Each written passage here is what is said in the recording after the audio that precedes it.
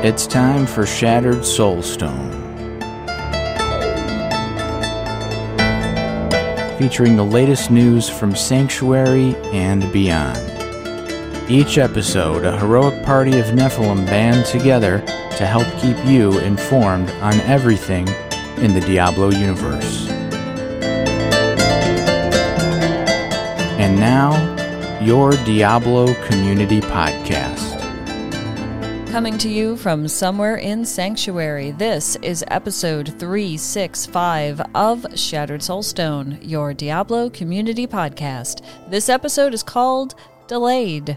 It is June 24, 2022, and this is Jen. I'm going to start off with a fundraiser, actually, that Wowhead's doing, and they are raising money for the Trevor Project this month. It's, Pride Month. It seems appropriate to do that. Each donation of $25 or more will allow you to grab this year's Wowhead Pride pin as a free gift. The gift includes worldwide shipping where possible. Be sure to select the appropriate reward for your donation level. Now, they have currently, at the time I'm looking at their website, raised $18,406.66, but the fundraiser is ongoing, and they'd like to reach a $25,000 goal for the Trevor Project. So if you'd like to do that, the link will be in the show notes at shatteredsoulstone.com, and you can check it out there. This article I'm going to read you is from Axios. It's actually from May, but it's kind of the background on what's going on now a little bit. So this is written by Stephen Totillo on May 2nd.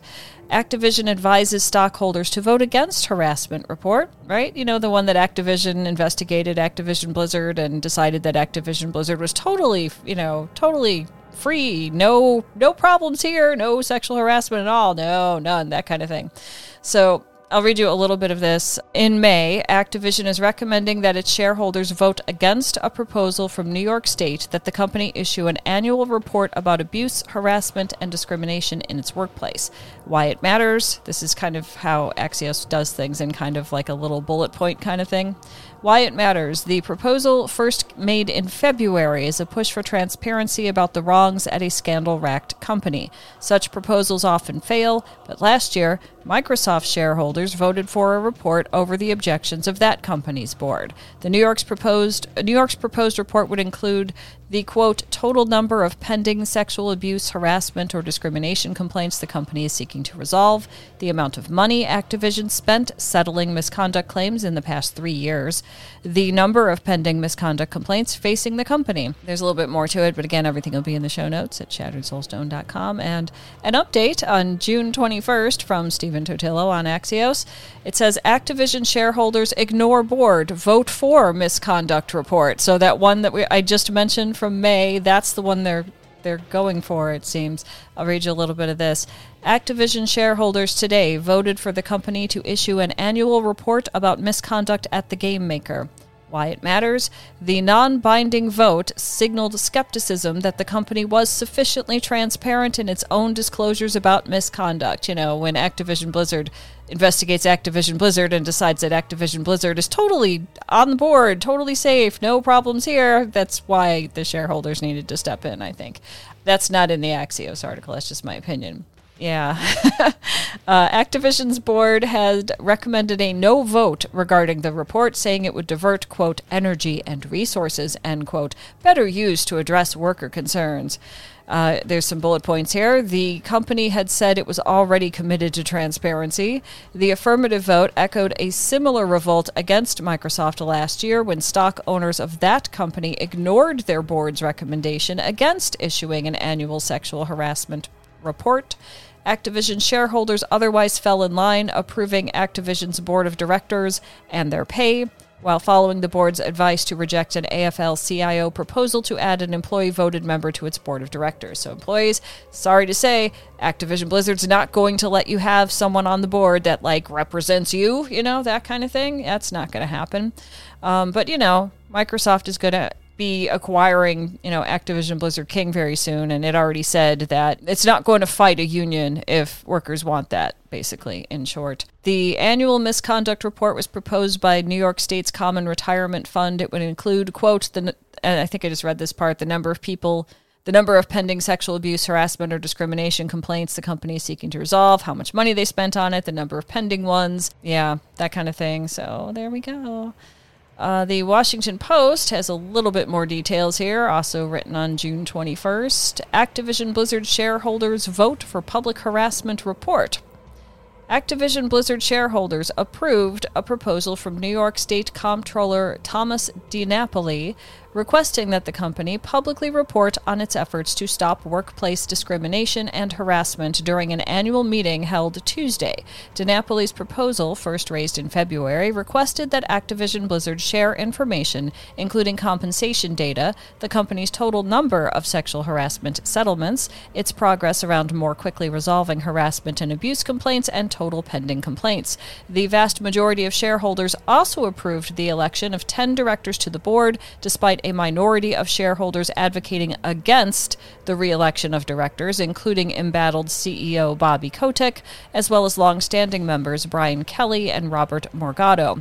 Shareholders also voted to approve the company's executive compensation packages, with 88% voting yes. DiNapoli, the state comptroller, told the Washington Post in a statement, quote, "Shareholders' majority vote spoke loudly. Activision Blizzard needs to restore investor confidence and increase transparency on how it handles workplace harassment and discrimination. We expect swift action from the company on our concerns."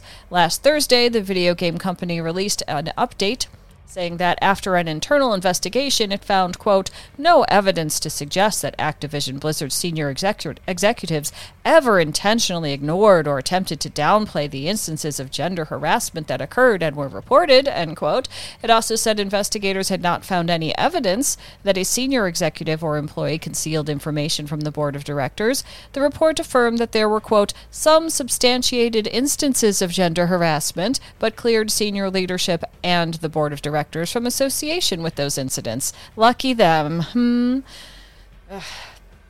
And it goes on from here. A proposal to nominate an employee representative to the board of directors, a request that was backed by organizing employees, was denied with only 5% of voting in favor. That right there is a huge red flag, because that means that the board of directors has no interest in listening to any of the employees or what their needs are at all whatsoever. The majority of them decided, nah, we can just let them suffer more. That's fine. At Tuesday's shareholders meeting, a recording from an employee at Activision-owned Raven Software was played, asking that an employee be appointed to the board after being voted in democratically by non-leadership. I think they're talking about I'm not sure if they're referring to Raven has a union now, or if this is in more general, but anyway, the employee asked to help make the board more aware of employee concerns. Shareholders approved the hiring of PricewaterhouseCoopers as Activision's accounting firm, with 96% voting yes. PricewaterhouseCoopers did not immediately return a request for comment. Shareholders didn't ask questions, and the meeting concluded after roughly 20 minutes. So that's all the time they took on it, and there you go. More shenanigans from Activision Blizzard King. We've got another article here from Rock Paper Shotgun, talking about pretty much the same thing. It says, this was written by someone named CJ Wheeler on June 22. It's about the shareholders. I'll read you little bits of this. Activision Blizzard CEO Bobby Kotick was successfully re-elected to the board of directors for another year as a result of the company's annual shareholder meeting yesterday. This was despite efforts by company employees and shareholders to oust Kotick, which began in November. You can read the outcomes of the meeting in full here. There's a link to that. I didn't put it into the show notes because it's going to be probably really long and probably kind of boring, honestly. Activision Blizzard have also said they will carefully consider whether to go ahead with a proposed report into their efforts to address alleged workplace harassment within the organization after 2/3 of attending shareholders voted to approve the suggestion. The vote was non-binding. Which means that Activision Blizzard doesn't have to act on it, which we all know means they're not going to do anything about it. The board of directors had advised shareholders last month not to approve of the proposed report, and yet they voted on it. They did it. They didn't just roll over and say, okay, Activision Blizzard, whatever you want. They're trying at least. And it goes on a little bit from there, but that's kind of the main points. And then Kotaku has the best headline of them all talking about this. The headline is, Bobby Kotick is staying on Activision Blizzard's board, ew. That's their title. And yeah, there's a lot of stuff in here, but the title I thought was pretty good. And I'm going to shift over here to Diablo Immortal and stuff going on that you may or may not have been aware of. This article and the next one are from the South China Morning Post, which it is my understanding that this is state-based media, meaning this is coming from possibly the government kind of thing. It isn't an independent site that can say whatever it wants. I don't know how much you could do in China like that, but in any case, just keep that in mind. It's not unbiased, okay? So this one was written on June 20, and it's titled NetEase Delays Highly Anticipated Release of Diablo Immortal in Big Setback for China's #2 gaming company amid ongoing Weibo ban. I think that's how you say it, Weibo? Weibo? I'm going to guess that's right. There's 2 little bullet points here. The company said it would indefinitely postpone the release of the China version of the game, citing a need to adjust and optimize it for Chinese players. A Weibo account for the game has been banned from posting for, quote, violation of relevant laws and regulations. This is written by, I'm going to say this wrong, but I'm going to try to get it as right as I can, Yaoling Zhang in Shanghai. There's a picture here of a bunch of different Diablo Immortal characters trying to fight some big giant thing. So here we go. China's second largest video gaming company, NetEase, said it will indefinitely postpone the launch of Diablo Immortal, a highly anticipated installment of the 25-year-old Diablo franchise for gamers in mainland China. NetEase shares tumbled to 10% during the Monday morning session in Hong Kong following the announcement of the postponement on Sunday. NetEase said the game, which received a license in China as early as February and was slated to launch on June 23rd, is in need of adjustment and optimization to give better experiences to Chinese players. The decision came after the official account for the game was banned from posting on Weibo due to, quote, violation of relevant laws and regulations. There's more on that, but I don't think we'll find it in this article. An Asia-Pacific version of the game will launch on July 8 instead of the originally scheduled June 22. An international version debuted 2 weeks ago and has already generated around US $24 million for the studio, according to App Magic, a system tracking gaming app performance. Okay. The company did not disclose a revised launch date for the Chinese version in a separate post on Sunday. It goes on a little bit from here. The official Weibo account of the title, meaning the Diablo Immortal or Diablo account of the title on Weibo, that one, specifically Blizzard, right? Or Activision Blizzard. It remains, quote, forbidden from posting, end quote, according to a tag on the platform as of the time of publishing this article I'm reading to you. It is unclear when or if new posts will be resumed. Weibo has not specified a precise reason for the ban. A prohibition on new posts is a relatively light punishment on Weibo compared to more serious sanctions, such as account cancellation. All existing posts, including the most recent one on June 6, can still be viewed. The video gaming company has been eagerly anticipating the game following a 4-year wait since Blizzard Entertainment announced that it would produce a sequel for the internationally renowned Diablo franchise. Its original announcement caused a wave of controversy at the time because a PC version was not planned, though the company later said it would make versions for PC, iOS, and Android devices, and it kind of goes on from there. So there's another one that was from June 23rd, and it's also on South China Morning Post, and this one's written by Tracy Q in Shanghai. China bans over 30 live streaming behaviors, demands qualifications to discuss law, finance, and medicine. There's 2 bullet points. The guideline published on Wednesday requires influencers to have relevant qualifications to discuss law, finance, and medicine.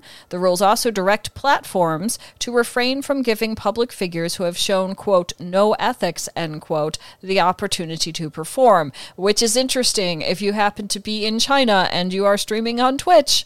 So here's a little bit from that. That's something that I'm hoping won't happen here, but here we go. So the article says, China has issued new regulation on the live streaming industry that lists 31 banned behaviors, raising the bar for influencers to talk about certain topics in the government's latest efforts to regulate the booming digital economy. The 18-point guideline published by the National Radio and Television Administration and the Ministry of Culture and Tourism on Wednesday requires influencers to have relevant qualifications to discuss some topics such as law, finance, medicine, and education. Although authorities did not specify the qualifications needed, the 31 banned behaviors during live streaming sessions include publishing content that weakens or distorts the leadership of the Chinese Communist Party, the socialist system, or the country's reforms and opening up. Other prohibited behaviors include using deepfake technologies to tamper with the images of party or state leaders and deliberately, quote, hyping up, end quote, sensitive issues and attracting public attention. Live streamers are also forbidden from showing an extravagant lifestyle, such as displaying luxury products and cash, the guideline said.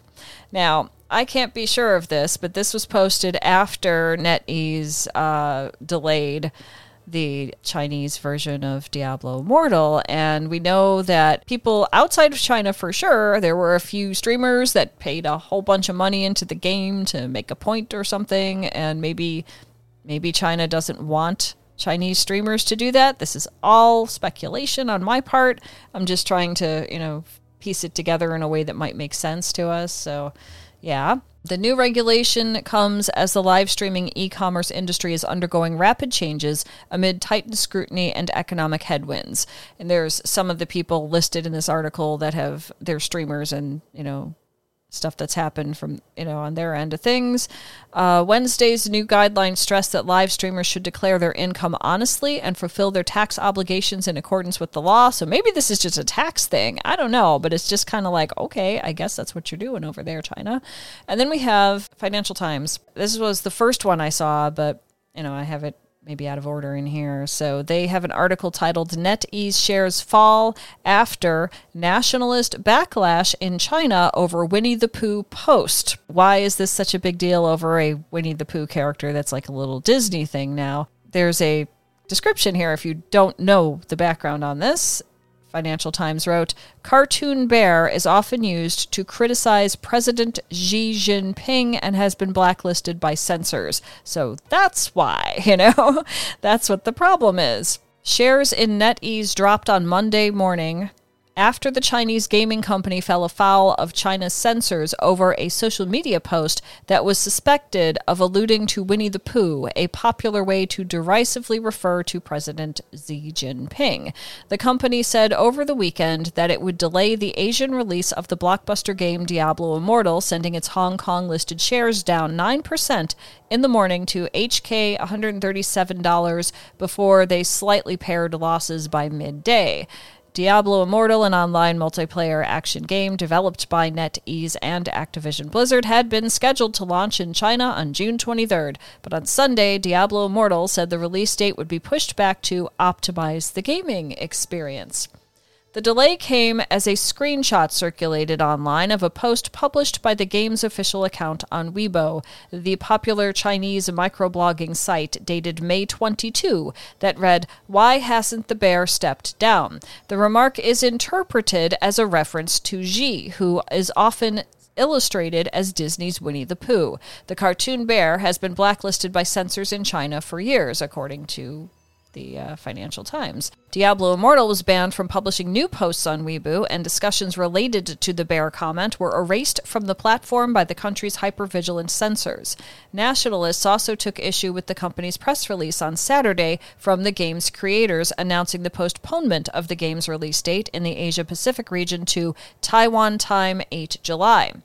China has vowed to crush any attempt to pursue independence. Quote, "Between the game and my country, I choose the latter," one Weibo user wrote. NetEase declined to comment, of course. Yeah, and this is just some of the things that they're doing with video game stuff. They've also, I'll read you a little bit of this. China's broad crackdown on technology companies has hit the gaming industry particularly hard. Authorities paused approvals for new games in July last year over concerns that the country's children were addicted to games that undermined Communist Party values. A month later, Chinese children were banned from playing video games for more than 3 hours a week under new rules that further damaged the share prices of companies, including NetEase and Tencent, and slowed their revenue growth. In August, state media described gaming as a form of spiritual opium.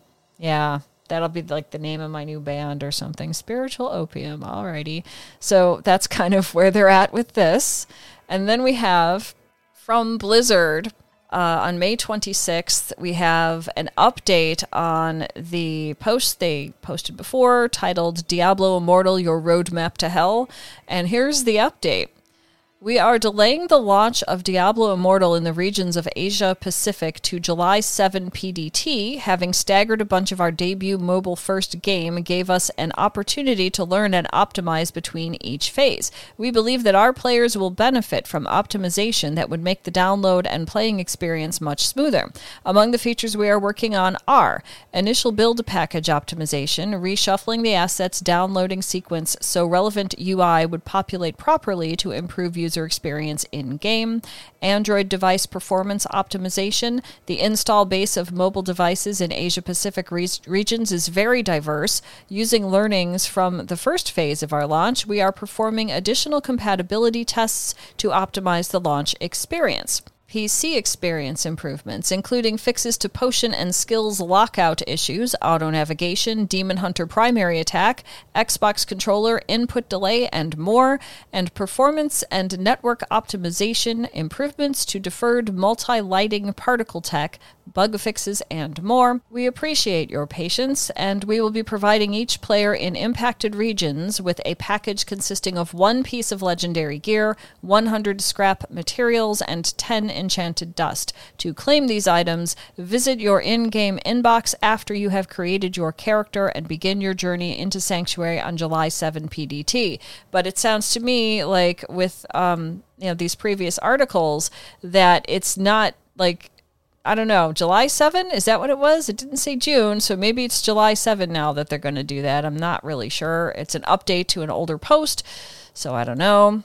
And then we have Kotaku, who wrote as a headline, Diablo Immortal's China release delayed following social media silencing. The postponement comes after the official Weibo account was censored. So we know a little bit about that from what I just read to you. And so I'm going to read you a little more in here because they have some things that the other ones didn't have. We know Diablo Immortal has the lowest ever score on Metacritic, and there's been 8 million downloads, 240 $1 gajillion in its first 2 weeks. I'm bad with numbers, but you get the idea. So here's the key parts of this particular article. While there is no official reason for the Weibo suspension, outlets are reporting that it could have to do with the official Diablo Immortal account making a reference to A.A. Milne's Winnie the Pooh. A peculiar sentence to type, but references to the cute little bear have come to be a popular way to be critical of China's delicate, honey-loving leader, Jinping.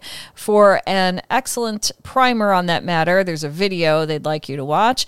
A screenshot circulating around the internet purports to show the Blizzard account having sent a message that references the bear, with some, like the Financial Times, which I just read to you, translating it as, quote, "Why hasn't the bear stepped down?"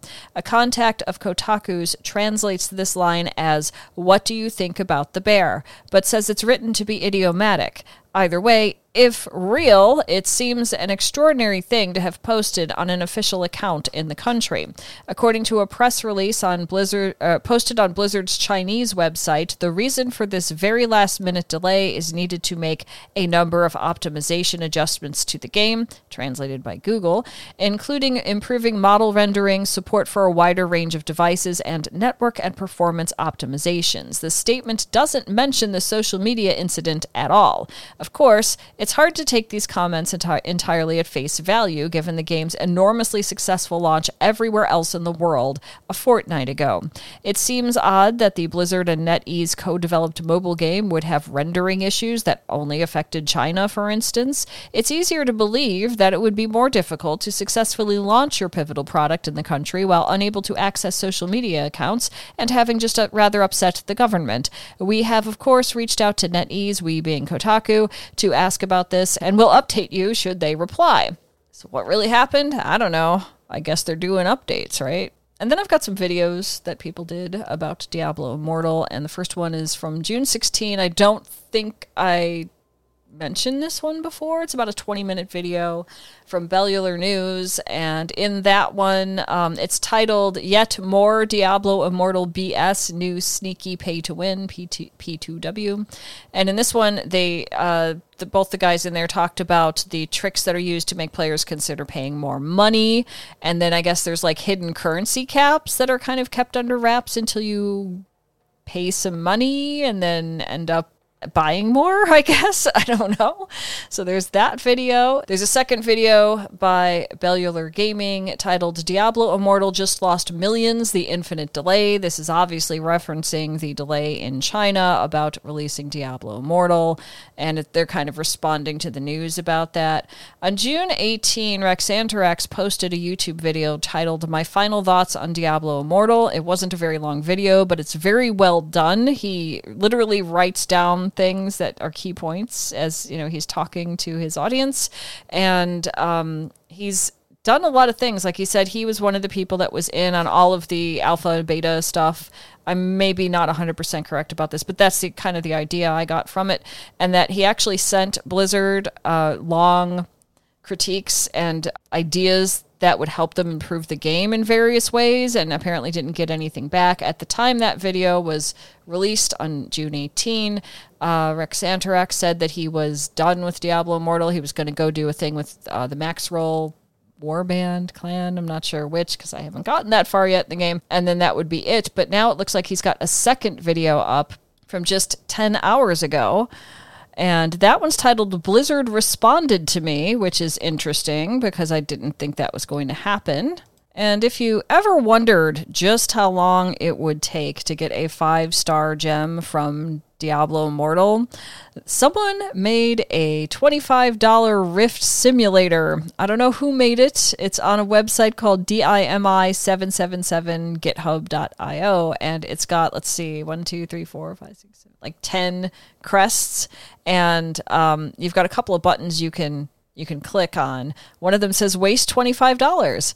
Plus 800% extra value, and then there's another one that says calculate the cost of a 5/5 gem. So I'm going to hit the button and see what happens. And so I'm watching it scroll through, and my first attempt gave me 3 2-star gems, and the rest were 1s. I'll do it one more time. This is kind of, you know, you can't really get anything in game from this.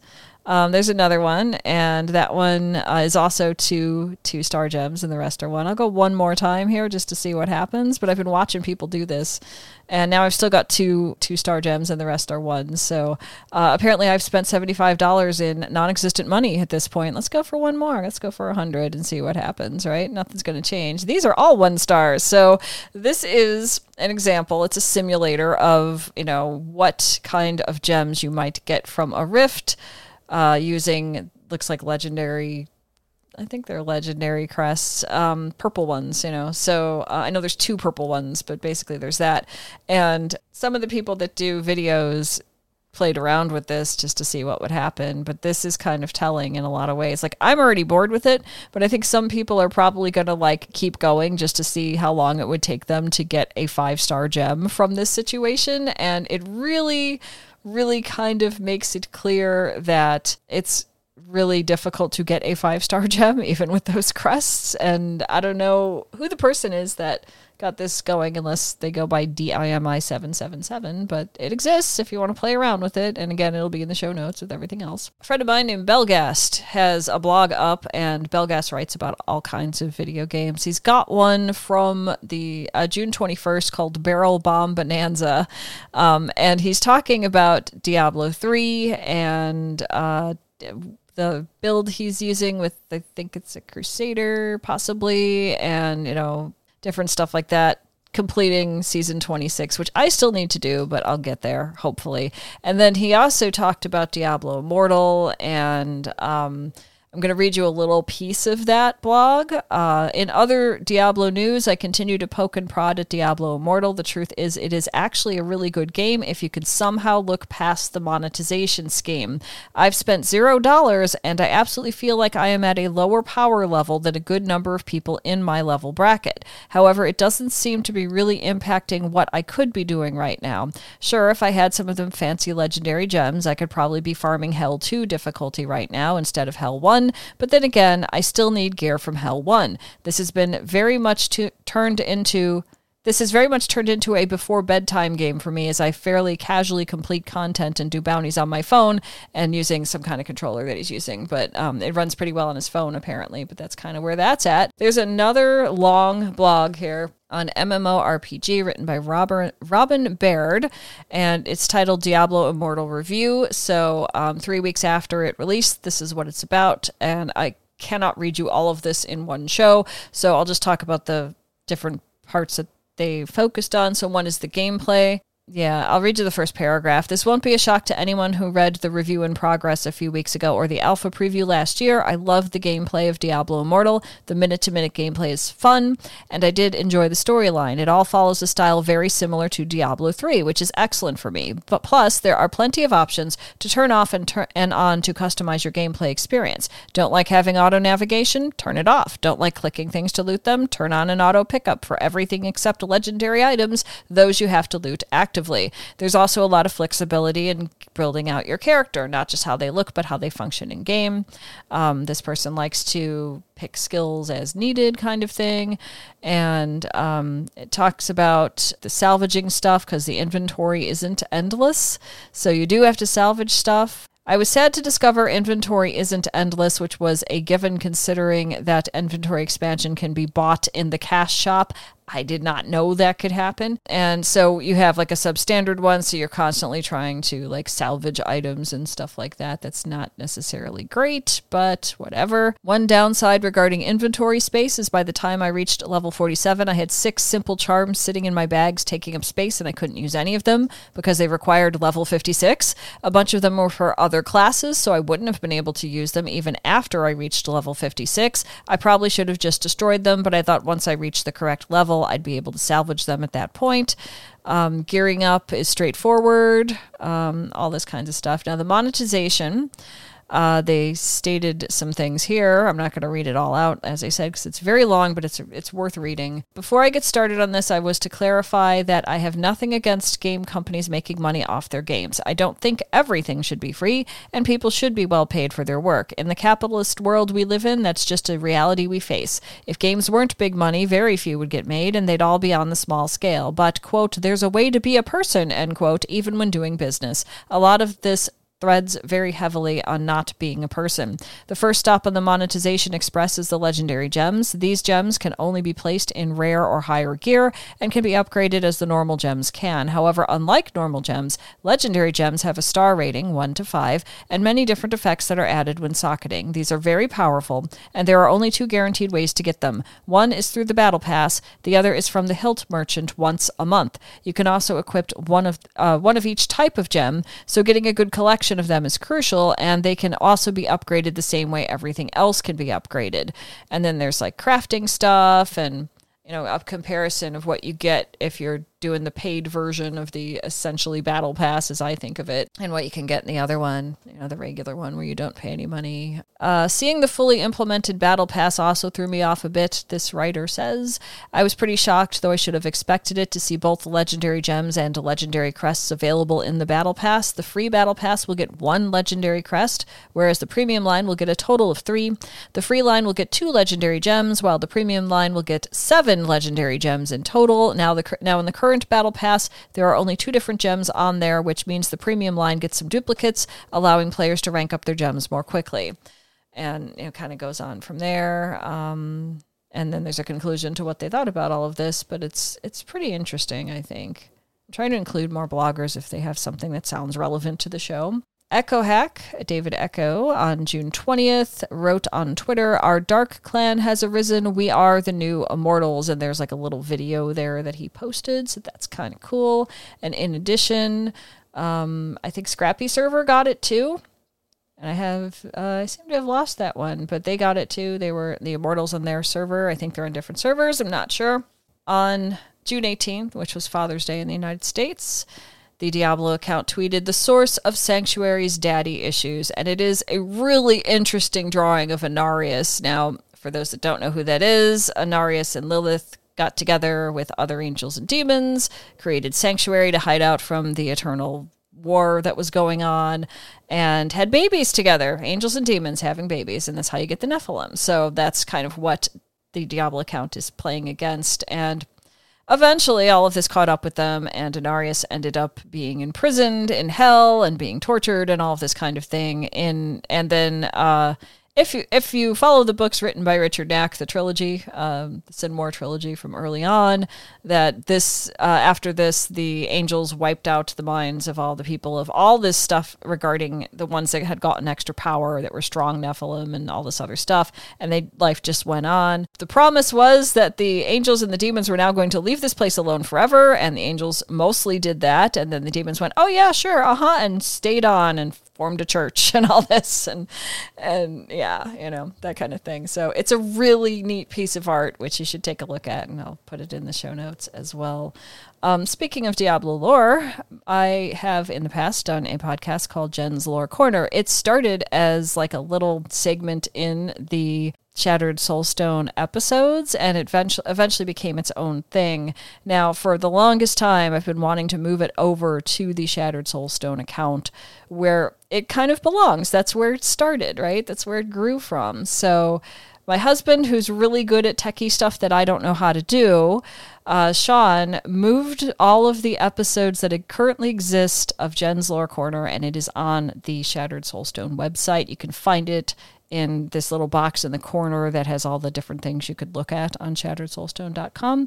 And I will be making more. I just need a little bit of time to do it, but I'm kind of excited to have it all in one place where people that really love the Diablo games and like the lore of it can check it out and see what they think. And I did one about Diablo 4 and Lilith right when that was first announced. And it is my understanding that I think that the guy in that was kind of picking on the guy in the temple or whatever it was. And I figured that was probably Rothma, and Nineball thinks that was absolutely not Rothma. So we kind of disagree, but at the time we didn't have a lot to go on, so whatever. But yeah, there is one of those episodes in the Lore Corner from back then. There'll be more. I know exactly what I want to do. I just need the time to do it. And a couple more things. Speaking of monetization and stuff, this is actually about World of Warcraft, and it's on Wowhead, but it's titled "Pre-orders for World of Warcraft Dragonflight Now Available." And this is basically what you can get. There's a base edition, there's a heroic edition, and there's an epic edition. So if you get the base edition, you get, it includes a pre-purchase of World of Warcraft Dragonflight and the Drax pet as a pre-purchase bonus item. There are two little asterisks after that for some reason. Not sure why. And they've got the blue notes on it in here. So anyway, that's what the base edition gives you with whatever those asterisks are. The heroic edition includes everything in the base edition, plus the Tangled Dreamweaver flying mount, the Mercastraza pet, and instant access to a Dragonflight level character boost to level 60 to get you ready for your adventure across the Dragon Isles. If you want the epic edition, it includes everything in the Heroic Edition plus 30 days of game time, the Time Walker's Hearthstone effect, the Diadem of the Spellkeeper's head slot transmog, and the Wings of Awakening back slot transmog, which includes 5 color variants, one for each of the major dragonflights. So the base edition is going to cost $49.99. granting access to the expansion, the Drakthir Evoker, and the Drax Battle Pet. The Heroic is going to cost $69.99 with all the stuff I said. And then the Epic Edition, if you want everything, is $89.99 and gives you 30 days of game time, an extra 30 days of game time. So that's kind of a thing. There's some blue notes in this post if you want to take a look at that. See what that's about. And I mean, this is a way to do monetization without having it pop up on your screen every couple minutes when you do something or hit a new level. So, I mean, I don't know. I don't think I've ever gone for a Epic Edition or whatever, of World of Warcraft. But hey, if it's your thing, there you go. And that's pretty much all I have for now. I'll put the link to even though it'll be on the Shattered Soulstone website anyway, I'll put the link to the Lore Corner episodes in the show notes for this episode, so you can at least find it if you want to listen to it. And there'll be more. It's been quite some time since I actually posted anything. So I'll have to listen to the last or the most recent one and be like, okay, I know where I wanted to go from there. And that's pretty much it. And I'll be closing out the show right now. You have been listening to episode 365 of The Shattered Soulstone, your Diablo community podcast. Missed an episode? You can find the show blog and listen to the show archives at www.shatteredsoulstone.com. Come join us in-game. Our in-game community and clan, both named Shattered Soulstone, are open to anyone who would like to join. You can also join us on Discord for the ultimate team and community-based experience. Find the Discord invitation link on our Twitter and Facebook page, as well as at the Shattered Soulstone website. If you're not already part of the Shattered Soulstone Discord server and you're looking for a group to play with in Diablo Immortal, there's a couple of guys that have been, long-time fans of the show and have been in the Discord and that, play together regularly or as often as they can, and you might be able to hook up with them if they need more people in whatever they're doing in Diablo Immortal. I don't yet have a clan or whatever on the Soulstone server, but I'll get there eventually. But if you want to get in with people that know what they're doing more than me, you might want to talk to them a little bit in the Shattered Soulstone Discord. And that's all for now. Thank you for listening.